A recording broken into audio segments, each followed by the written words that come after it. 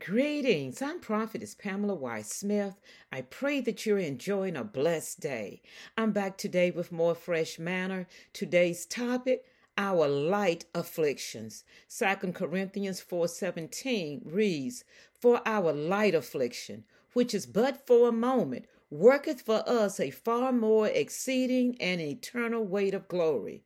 The troubles of life are easily endured, and they are small in comparison to the abundance of blessings God has in store for those who put their trust in Him. The Christian journey begins with faith in Jesus. When faced with problems and strenuous opposition, it's easy to lose focus and quit.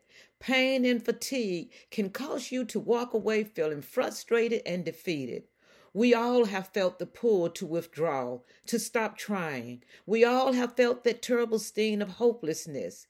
Apostle Paul's ministry was marked by sufferings and distress. 5 times he received 39 lashes from the Jews. 3 times he was beaten with rods. He was stoned, shipwrecked several times, imprisoned often for preaching the gospel. In times of distress, it's easy to focus on the problem rather than the plan. The people who overcome focuses on the reward that comes from following the plan. Jesus, the author and finisher of our faith, who for the joy that was set before him endured the cross, despising the shame, and is set down at the right hand of the throne of God. No matter what happens in this life, we have the blessed assurance of God's word. The redeemed of the Lord will one day experience everlasting joy and gladness. Sorrow and mourning will pass away. The Apostle Paul suffered many trials and humiliations for the sake of the gospel. In 2 Corinthians 4:7, he unfolds the mystery for overcoming life's obstacles. Paul said, "But we have this treasure in earthen vessels, that the excellency of the power may be of God and not of us." When crises arise, look within. Because of the indwelling of the Holy Spirit, we do not give up. Because we know the truth, we can't give up.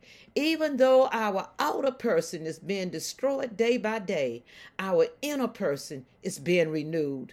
We're being prepared for our heavenly home. Christ in us need to increase, and we need to decrease. Apostle Paul said in Romans 8:18, "For I consider that the sufferings of this present time are not worthy to be compared with the glory that is to be revealed to us." What you go through on this side of heaven cannot be compared to what God has in store for you when you put your trust in Him. What you see is temporal. What you do not see is eternal. To enjoy the peace of God during trying times requires changing your focus. When Christ is in you, working through you, then life's uncertainties and troubles won't sink you into despair. By faith, look to the unseen realities God promises to all who follows Jesus. There is a place in God where the righteous can run to and is safe. By faith, we can enter in this place of undeserved privilege. This place is called grace. And here we can stand. In this place we can rejoice in our afflictions. It is in our afflictions that the anointing of God is pulled forth, enabling us to do what we can't do. The ability to endure is birthed in times of affliction. Persevering in troubling times is what builds godly character. No longer are we seen, but Christ Jesus who lives in us and through us.